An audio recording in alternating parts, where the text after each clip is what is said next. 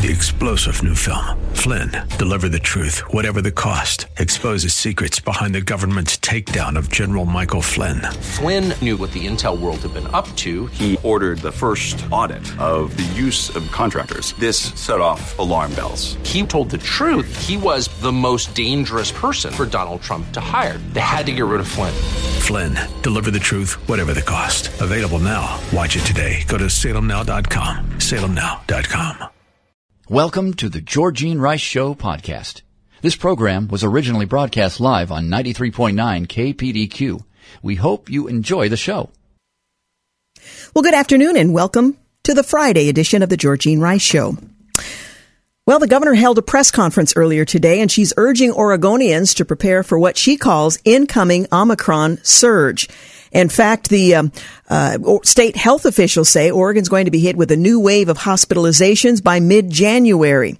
Well, Oregon is about 3 weeks away from being inundated, we're being told, by new waves of COVID-19 hospitalizations sparked by the more contagious Omicron variant, according to the governor and state health officials at the press conference earlier today. Well, the forecast is based on modeling from Oregon Health and Science University, drawing on data from other countries and states where the Omicron has begun to spread in recent weeks. Oregon, first 3 cases were detected earlier this week. Now, they didn't cite the CDC's information, but looked elsewhere. There's a bit of uncertainty in the modeling because Omicron is still so new. That's what Dr. Peter Gravin says. He's the lead data scientist at OHSU's Business Intelligence Unit. But there's no doubt the wave is coming very soon, and every model scenario points to a large surge in cases. The peak size is the one I'm most uncertain of. He went on to say, the speed at which it gets here, I have more confidence in that. End quote. Well, the state's top priority during the next few weeks will be to prepare for the wave by getting us as many Oregonians vaccinated or boosted as possible, especially among vulnerable or underserved communities, the governor says. It's not too late to protect yourself and those you care about from becoming gravely ill and even dying from COVID-19. That was a quote from OHSU Chief Medical Officer Renee Edwards. Initial data from other countries and states that have been hit by Omicron suggests that the new variant tends to result in fewer cases of severe illness among infected individuals. Gravin went on to say of what we are to expect. However, it's not clear how quickly it will come. The death rates have also been lower, Ms. Gravin went on to say. Well, the problem is that Omicron is far more contagious than prior variants and spreads incredibly quickly, he said. So even if Omicron does hit the area, result in lower proportions of severe cases, the total number of cases is likely going to be so high that the minority of severe cases could still overwhelm hospitals. By the time we reach the peak, we do unfortunately expect the number of hospitalized Oregonians could eclipse the number from the Delta variant surge in September. So it's apparently spreads much more quickly. Although it's milder, they're still predicting that more Oregonians will need to be hospitalized. Now, it's hard for me to follow that equation, but this is what we're being told. And the governor and others in the state are encouraging those who have yet to be vaccinated or boosted, as they say, to do so sooner rather than later. Meanwhile, Pfizer-BioNTech, they announced on Friday that the companies will modify a clinical trial for their coronavirus vaccine in young children after a 2-dose regimen didn't produce a sufficient immune response in children ages 2, 3, and 4. Well, the company said that no safety concerns were identified in the trial and that participants ages 2 to 4 will be given a third vaccine dose 2 months after their second dose. Participants aged 6 months to 24 months saw a sufficient immune response from the vaccine.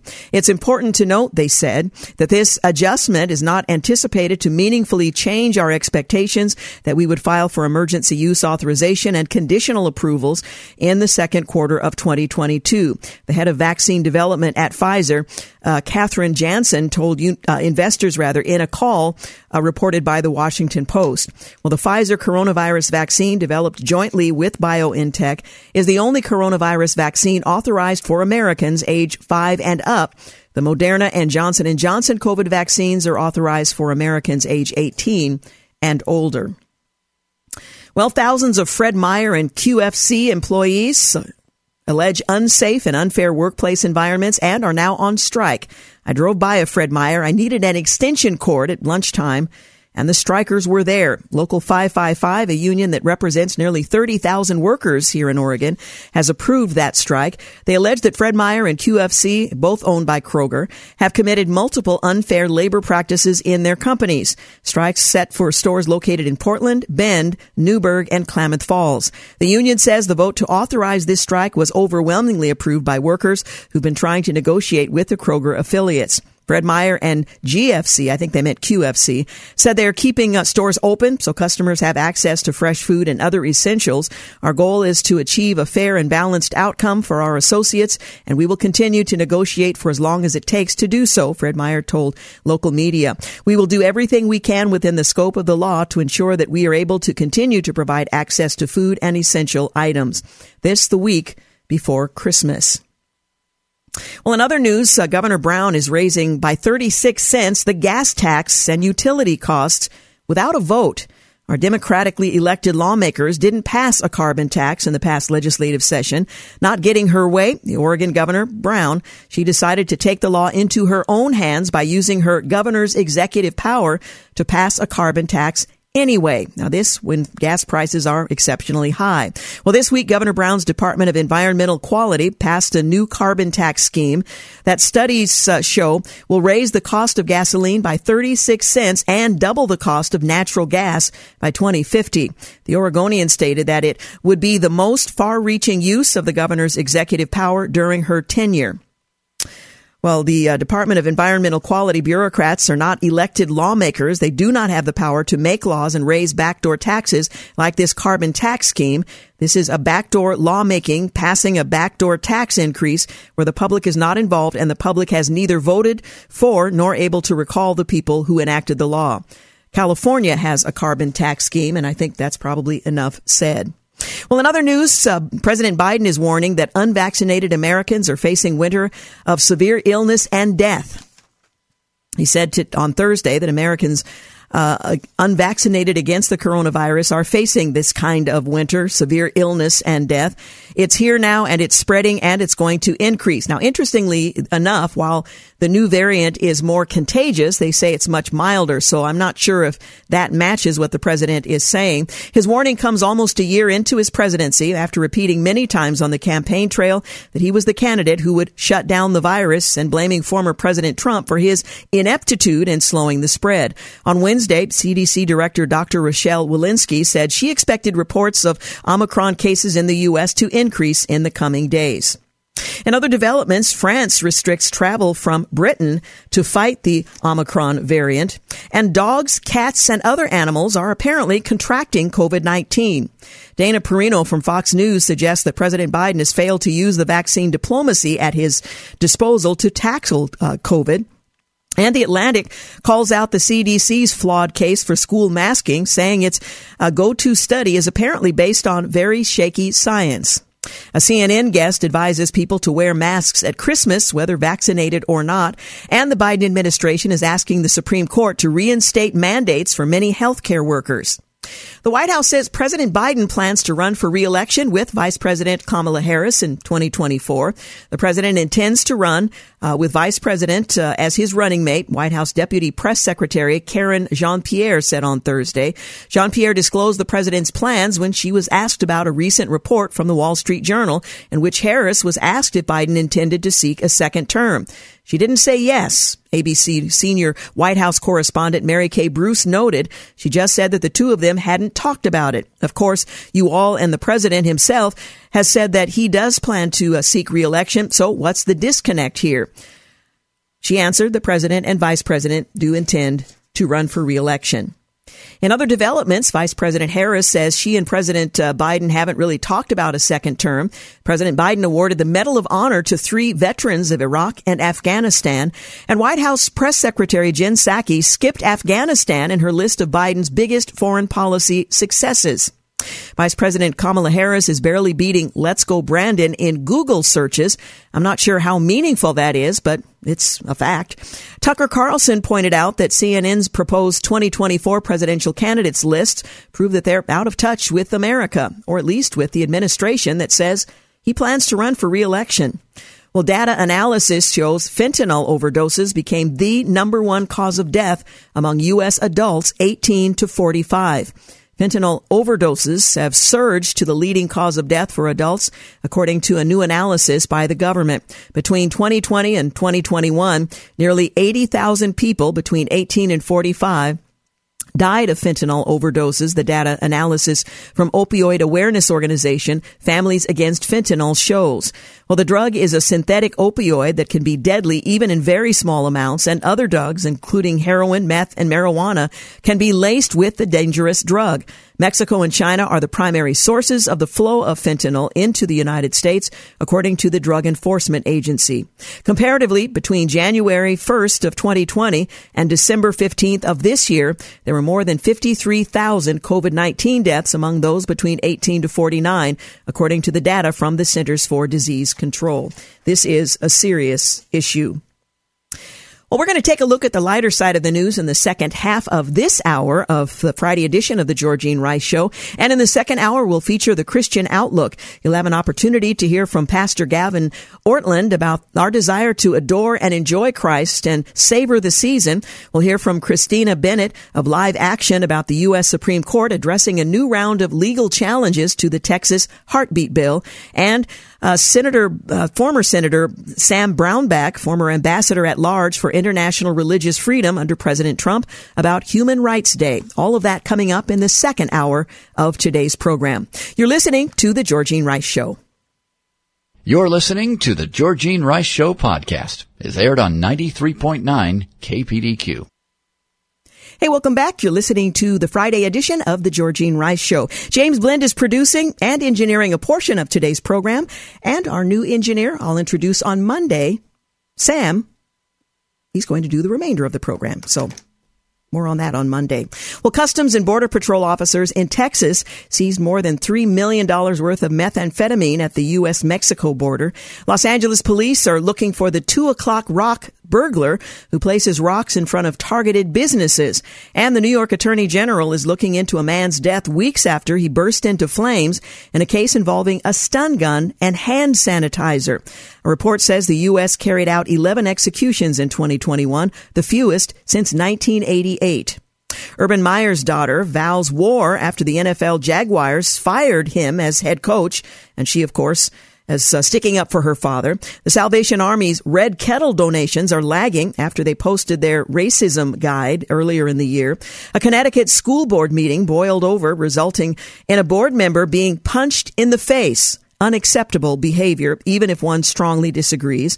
Harvard has waived ACT and SAT admission requirements for graduating classes through 2030. NBC anchors hit Nancy Pelosi for comments she made about how lawmakers should be able to trade individual stocks, with one asking, how is that even remotely legal? Well, Kellogg's reached a tentative agreement with striking workers. Let's hope Fred Meyer and QFC do the same. State Farm is being accused of discrimination by a former employee, and Morgan Stanley is telling workers to stay home through the end of the year. Merrick Garland praised the court for rejecting Purdue Pharma's bankruptcy settlement, and a California utility is facing $550 million in penalties for 5 wildfires. A Fox Business poll reveals that higher crime rates across the U.S. is a large concern for voters and may very well weigh heavily in the midterm elections. California teachers continue to push their trans agenda on students. They were caught yet again, and this time got blistered at a school board meeting by a parent in a video that has gone viral. Abigail Schreier exposed the effort back in November. Dr. Fauci proclaimed that you can enjoy the holiday season if you're vaccinated. The quote from the good doctor doesn't say anything about what your options are if you're not vaccinated, taking a much broader role than his position would suggest. The Biden administration plans to give bonuses to doctors who implement an anti-racism plan, and the rules claim it's important to acknowledge systematic racism as a root cause for differences in health outcomes between socially defined racial groups. Now, there are a number of racist anti-racism plans. I'm not familiar with this particular one. I reject those that are themselves racist. But if racism is having an impact on medical care, it should be addressed. Bay Area car owners are leaving their trunks open so thieves don't break in. Imagine that, along with windows down and doors unlocked. That's how bad it has gotten in San Francisco, in that area where crime is nearly legal. It's a complete surrender. Byron York points out that life in the Bay Area is tough. Mark Thiessen says, look at how the mayor has gone from defunding the police, cutting $120 million from the budget, to replenishing the budget, and finally aggressively addressing the crime. A little too late. Some schools are hinting that they may not reopen in January. We are about to witness a massive effort to close schools again next semester.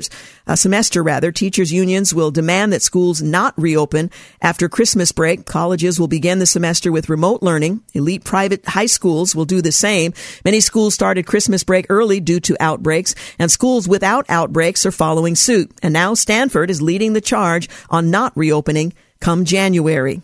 Well, according to a recent poll, a majority of young Democrats view other countries as better than the United States. Of Democrats 18 to 29, 55% believe there are other countries better than the U.S. Just 18% of young Republicans say the same. The NFL is funding groups that seek to defund the police as part of what they call their Inspire Change initiative. The military has declared there will be no religious exemptions granted for the vaccine, and the holdouts will soon be dismissed. The Salvation Army is struggling as donors and volunteers react to their woke guide, and the U.S. has pulled out of the settlement talks in immigration family suits. The ACLU is furious. Well, the parliamentarians struck down Democrats' immigration proposal in the Build Back Better boondoggle, and the Senate finally passed the Uyghur forced labor bill. The U.S. Senate confirmed Nicholas Burns as the U.S. ambassador to China, and border arrests ticked up 5% in November, the first increase since the summer. 62,000 visa applicants and interpreters are still in Afghanistan with no hope of escape. The U.S. blacklisted China's premier drone maker and 7 others over their Chinese communist surveillance ties. And cyber vulnerabilities are overwhelming security professionals in government and in industry. The CDC is recommending the Pfizer or Moderna COVID vaccine over Johnson & Johnson's due to rare blood clots. A judge overturned Purdue Pharma's $4.5 billion opioid settlement, and the FDA plans to permanently allow abortion pills by mail. We'll talk more about that next week. The rate at which people stopped moving to California has surprised researchers, but not the proletariat. According to a Wharton study, Bidenflation, as they're calling it, will cost families $3,500 this year. 17 gun firms are fleeing to friendlier states, according to the Washington Examiner. And authorities have issued a search warrant for Alec Baldwin's cell phone in connection with the fatal film set shooting some weeks back. Well, on this day in history, 1777, France recognizes American independence. And you know the rest of that story. 1903, Wilbur and Orville Wright of Dayton, Ohio, conduct the first successful manned-powered airplane flights near Kitty Hawk, North Carolina, using their experimental craft, the Wright Flyer. 1944, the U.S. War Department announces it is ending its policy of excluding people of Japanese ancestry from the West Coast. Finally, 1957, the United States successfully test fires the Atlas intercontinental ballistic missile for the first time. On this day in history, 1969, the U.S. Air Force closes its Project Blue Book by concluding there was no evidence of extraterrestrial spaceships behind thousands of UFO sightings. 1992, President George Herbert Walker Bush, Canadian Prime Minister Brian Mulroney, and Mexican President Carlos Salinas de Gortari signed the North American Free Trade Agreement in separate ceremonies. After approval by the legislative bodies of the leaders' respective countries, the treaty would come into force on January 1st, 1994. 1996, Peruvian guerrillas take hundreds of people hostage at the Japanese embassy in Lima.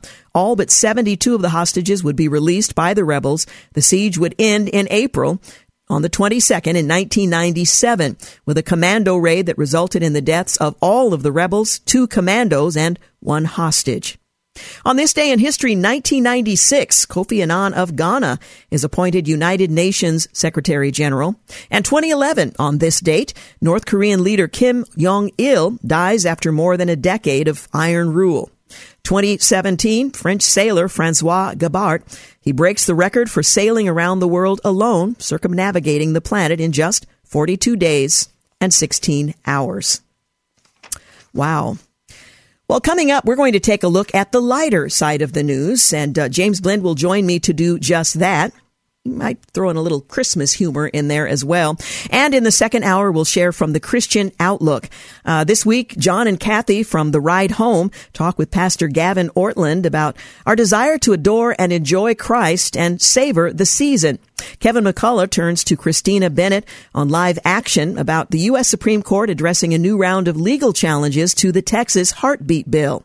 And Don Crow will talk with Sam Brownback, former ambassador at large for international religious freedom under President Trump, about Human Rights Day. All of that coming up in the second hour of the Georgene Rice Show.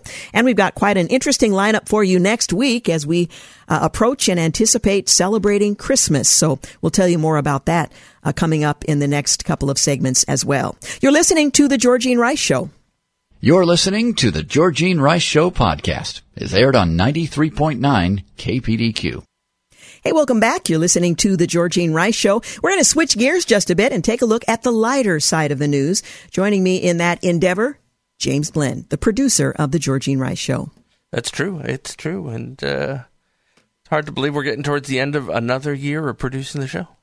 It's been a bit of a rough year, but it's kind of nice to draw it to a close and see what the next one has to offer. You know, it's one of those things, I think, especially with the pandemic starting last year, I really thought when we got to the end of 2020 that I was like, okay, can't really get much worse than this year. I'm not going to say that this year because it did. Yeah. This was a much tougher year than last year, but here we are in December. We've been back in the studio for a couple of months. Doing the show, at least a good amount of the time live, which we didn't get to do for like 15 straight months. So there are little victories along the way. Yes, there are. And who knows what the next year might bring. Exactly. Well, I wanted to begin, James, with a little bit of a politically correct Christmas poem. Are you prepared? 100% prepared. 'Twas the night before Christmas, and Santa's a wreck. How to live in a world that's politically correct. His workers no longer would answer to elves, vertically challenged, they were calling themselves, and labor conditions at the North Pole were alleged by the union to stifle the soul. 4 reindeer had vanished without much propriety, released to the wild by the Humane Society. And equal employment had made it quite clear that Santa had better not use just reindeer. So Dancer and Donner, Comet and Cupid were replaced by 4 pigs. And you know that looked stupid. The runners had been removed from his beautiful sleigh because the ruts were deemed dangerous by the EPA. And millions of people were calling the cops when they heard sled noises upon their rooftops. Secondhand smoke from his pipe had his workers quite frightened, and his fur-trimmed red suit was called unenlightened. To show you the strangeness of today's ebbs and flows, Rudolph was suing over unauthorized use of his nose. He went to Geraldo in front of the nation, demanding millions in an overdue workers' compensation. So half of the reindeer were gone, and his wife, who suddenly said she had enough of this life, joined a self-help group, packed and left in a whiz, demanding from now on that her title be Ms. And as for gifts, why, he'd never had the notion that making a choice could cause such commotion. Nothing of leather, nothing of fur, which meant nothing for him or nothing for her. Nothing to aim, nothing to shoot, nothing that clamored or made lots of noise. Nothing just girls and nothing just boys. Nothing that claimed to be gender specific. Nothing that's warlike or non-pacifistic. No candy or sweets, they were bad for the tooth. Nothing that seemed to embellish upon the truth. And fairy tales, while not yet forbidden, were like Ken and Barbie, better off hidden. For they raised the hackles of those psychological who claimed the only good gift was one ecological. No baseball, no football, someone might get hurt. Besides, playing sports exposed kids to, dirt. Dolls were said to be sexist and should be passé, and Nintendo would rot your entire brain away. So Santa just stood there, disheveled and perplexed. He just couldn't figure out what to do next.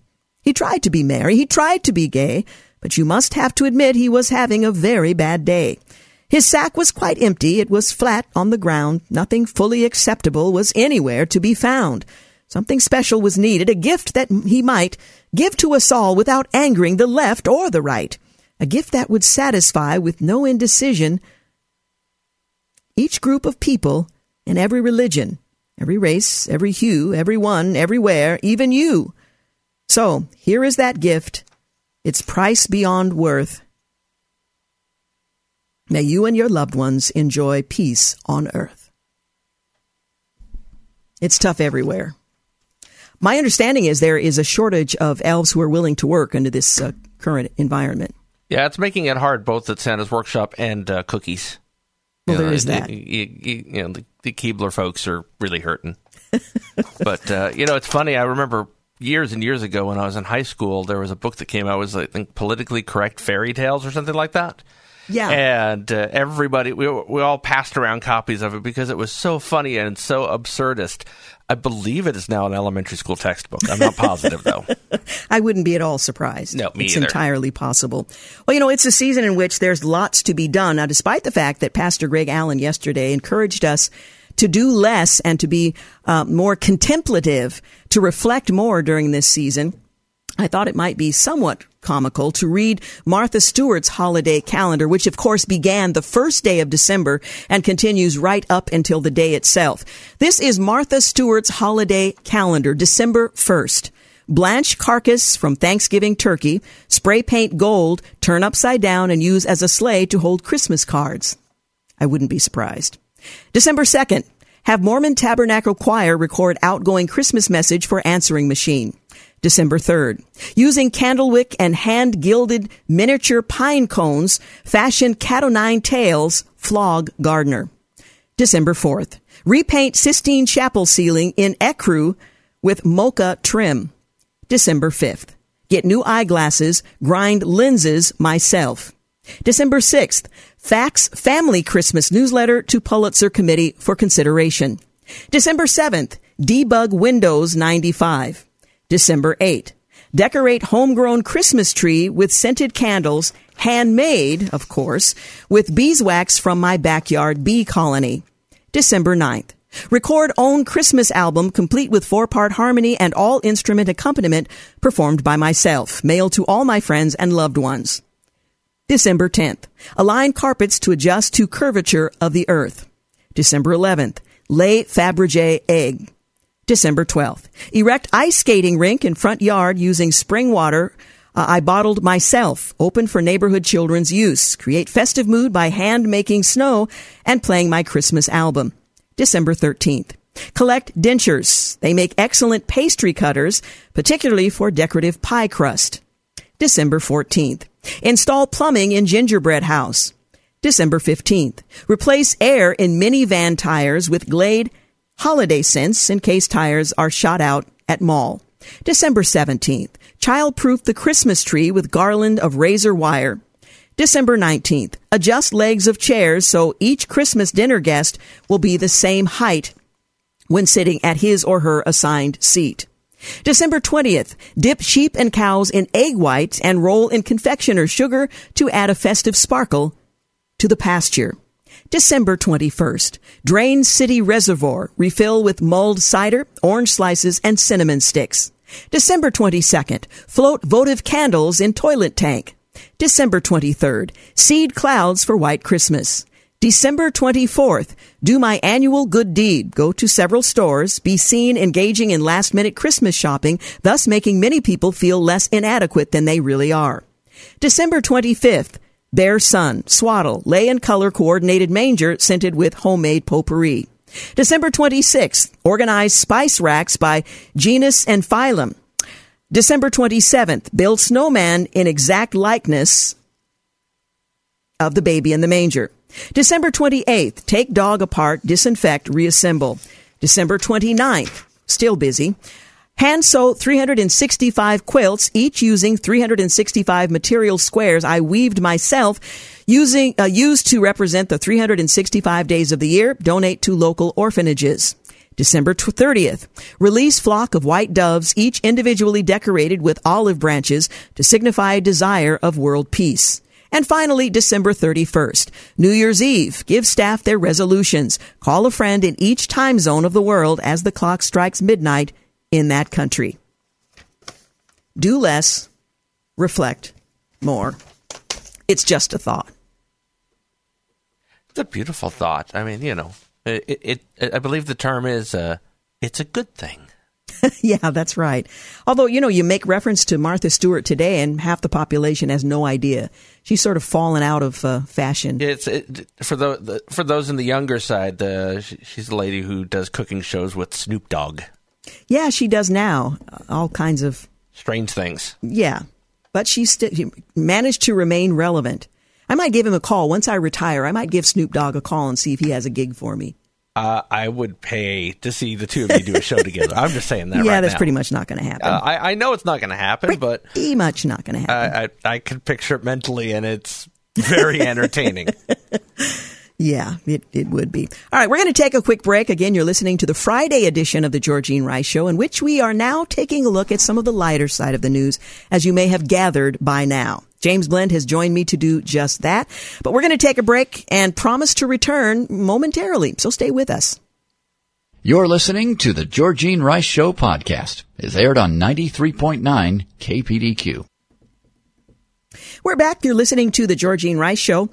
We are considering some of the lighter side of the news as we anticipate the second hour of today's program, in which we'll hear from some of my colleagues from across the country as they interview folks regarding issues of great concern. And we'll talk more about that in just a few minutes. Also want to let you know, next week on Monday, we're going to talk with Joe Dallas. He is the author of Christians in a Cancel Culture, Speaking Truth and Grace in a Hostile World. We're also going to talk with Pastor Scott Gilchrist, and our subject will be Christmas. On Tuesday, we'll talk with Pastor Rich Jones, and on Wednesday, Pastor Di Endicott. And that will round out our Christmas coverage for the first 3 days of the week of Christmas. On Thursday, Hope College Christmas Vespers will be featured. And on Friday, Focus on the Family's A Christmas Carol.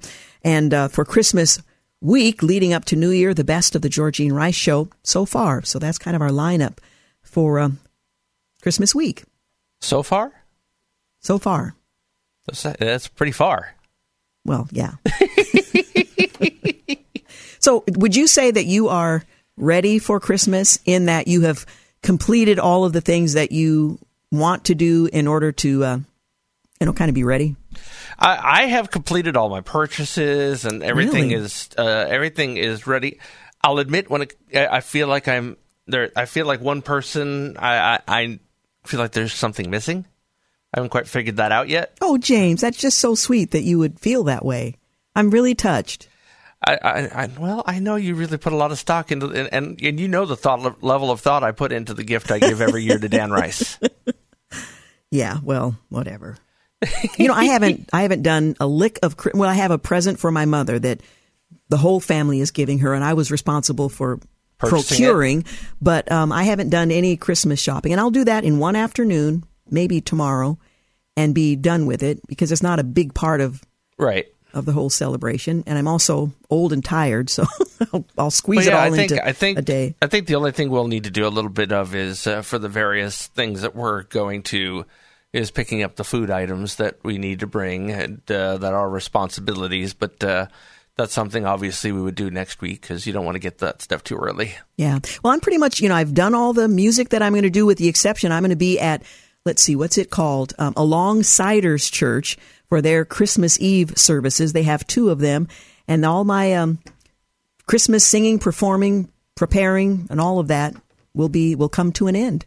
So I'm looking forward to a bit of a rest. Oh yeah, I mean you've certainly had a busy singing Christmas, and certainly was enjoyable to see you do the tree this year. It was so fun. First of all, we didn't have the tree last year. There was a virtual version that you could purchase, but to be together as the singing Christmas tree, a downsized version, and for Sunset Presbyterian to open their doors and allow us to use that facility, which worked out beautifully. And it's a beautiful room, and it sounded so good. Yeah. The sound really traveled. There was not a bad seat in the room. There was a lot I liked about being there as opposed to the Keller Auditorium. People were just not interested in going to downtown Portland during this season. Its reputation has been tarnished. It's been tarnished. It's a place people don't want to go. So really, mid ticket sales, we ended up moving to the new location, and Sunset Presbyterian was so gracious to welcome us and to share their They're home with us for a period of time because rehearsals preceding the performances, all of that had to be set up and torn down. So kudos to the church. And it was just a great time to be together again as choir. It was about half the size in terms of the choir members, but I think the impact was every bit as much as people expected. Yeah, we absolutely endured it. Even though my wife was unable to join us this year, it was a perfect daddy-daughter day out. And, you know, it's as it would be with any performance, towards the end, my daughter started asking, you know, when's it going to be over? When's the How last many song? songs left? And then when I asked her what was your favorite part, the last 3 songs about Jesus. Yeah. And I was just like, okay, that's why we stayed that long. Absolutely. Yeah, she got it. She got it. By the way, did you get my my email with my list of gift ideas? Did you get that?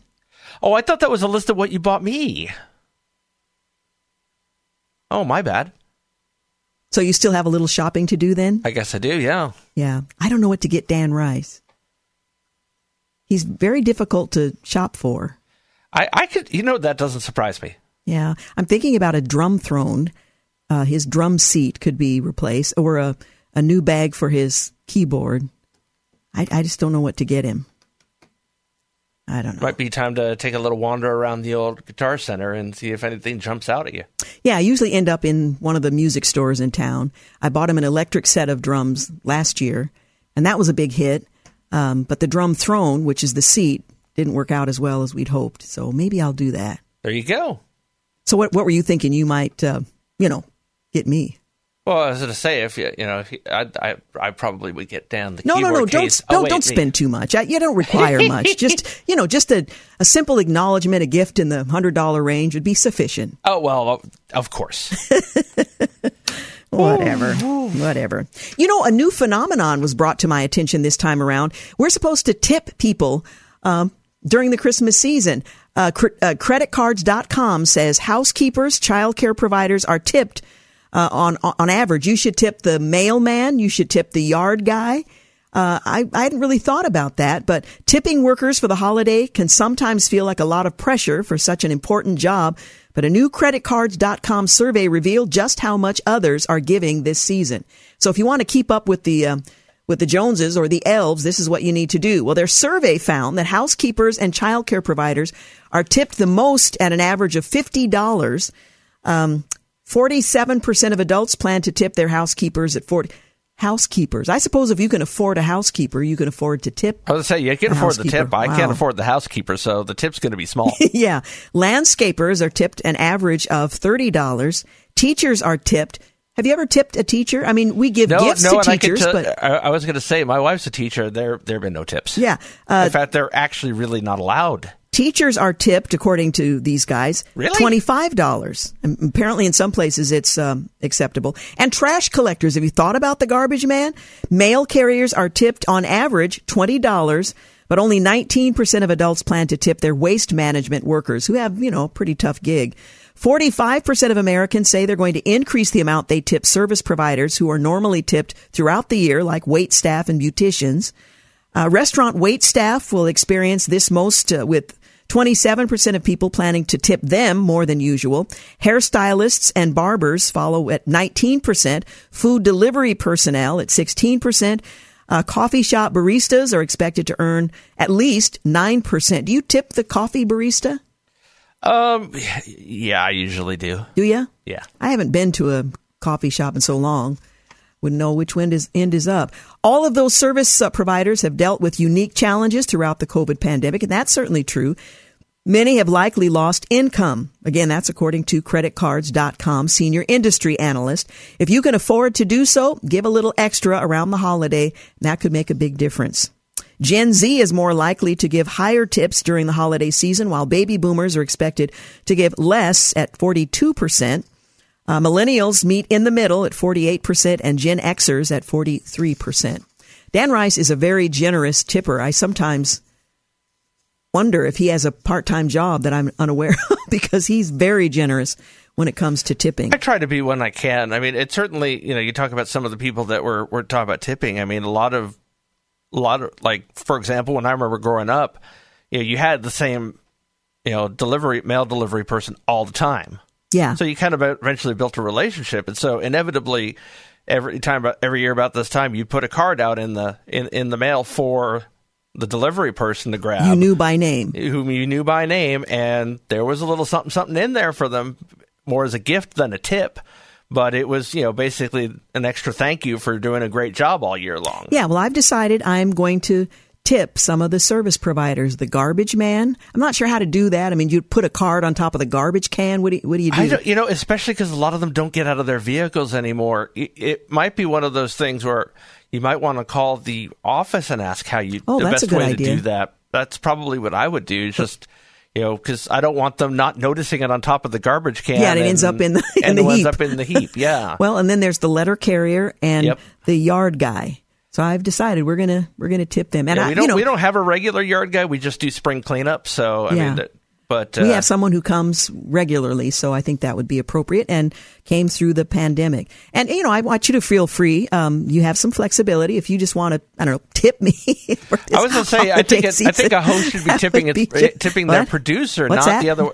Shouldn't a host be tipping their producer, I'm sorry, not the other way around? The connection is really bad. I couldn't understand anything you said. Just remember, I am the one with the off switch. Speaking of which, I need to use it now. We're done. Oh, okay. We've got news and traffic coming up at the top of the hour. And in the second hour, you have an opportunity to hear this week's unique Christian Outlook. So stay with us. You're listening to The Georgene Rice Show. Thanks for listening to The Georgene Rice Show podcast. If you'd like to download a podcast of the show or would like more information on today's guests, please visit the show at kpdq.com or on Facebook. Follow the show on Twitter at GRiceShow and like us on Facebook. And join us live every weekday at 4 for more critical thinking for critical times on 93.9 KPDQ. 3-star General Michael J. Flynn, head of the Pentagon Intelligence Agency, knew all the government's dirty secrets. He was one of the most respected generals in the military. Flynn knew what the intel world had been up to. He understood its funding. He ordered the first audit of the use of contractors. This set off alarm bells. The explosive new documentary, Flynn, Deliver the Truth, Whatever the Cost, uncovers the facts behind this scandal. Flynn told the truth. He was the most dangerous person for Donald Trump to hire. I find out the worst enemy that I'm going to face in my life is right here in America. They took my assessment and they wanted me to change it. And I was like, I'm not changing it. They had to get rid of Flynn. With in-depth interviews, archival footage, and never-before-seen personal records of the man behind the headlines. I just felt like I was drowning. Flynn, Deliver the Truth, Whatever the Cost. Available now. Watch it today. Go to salemnow.com. salemnow.com.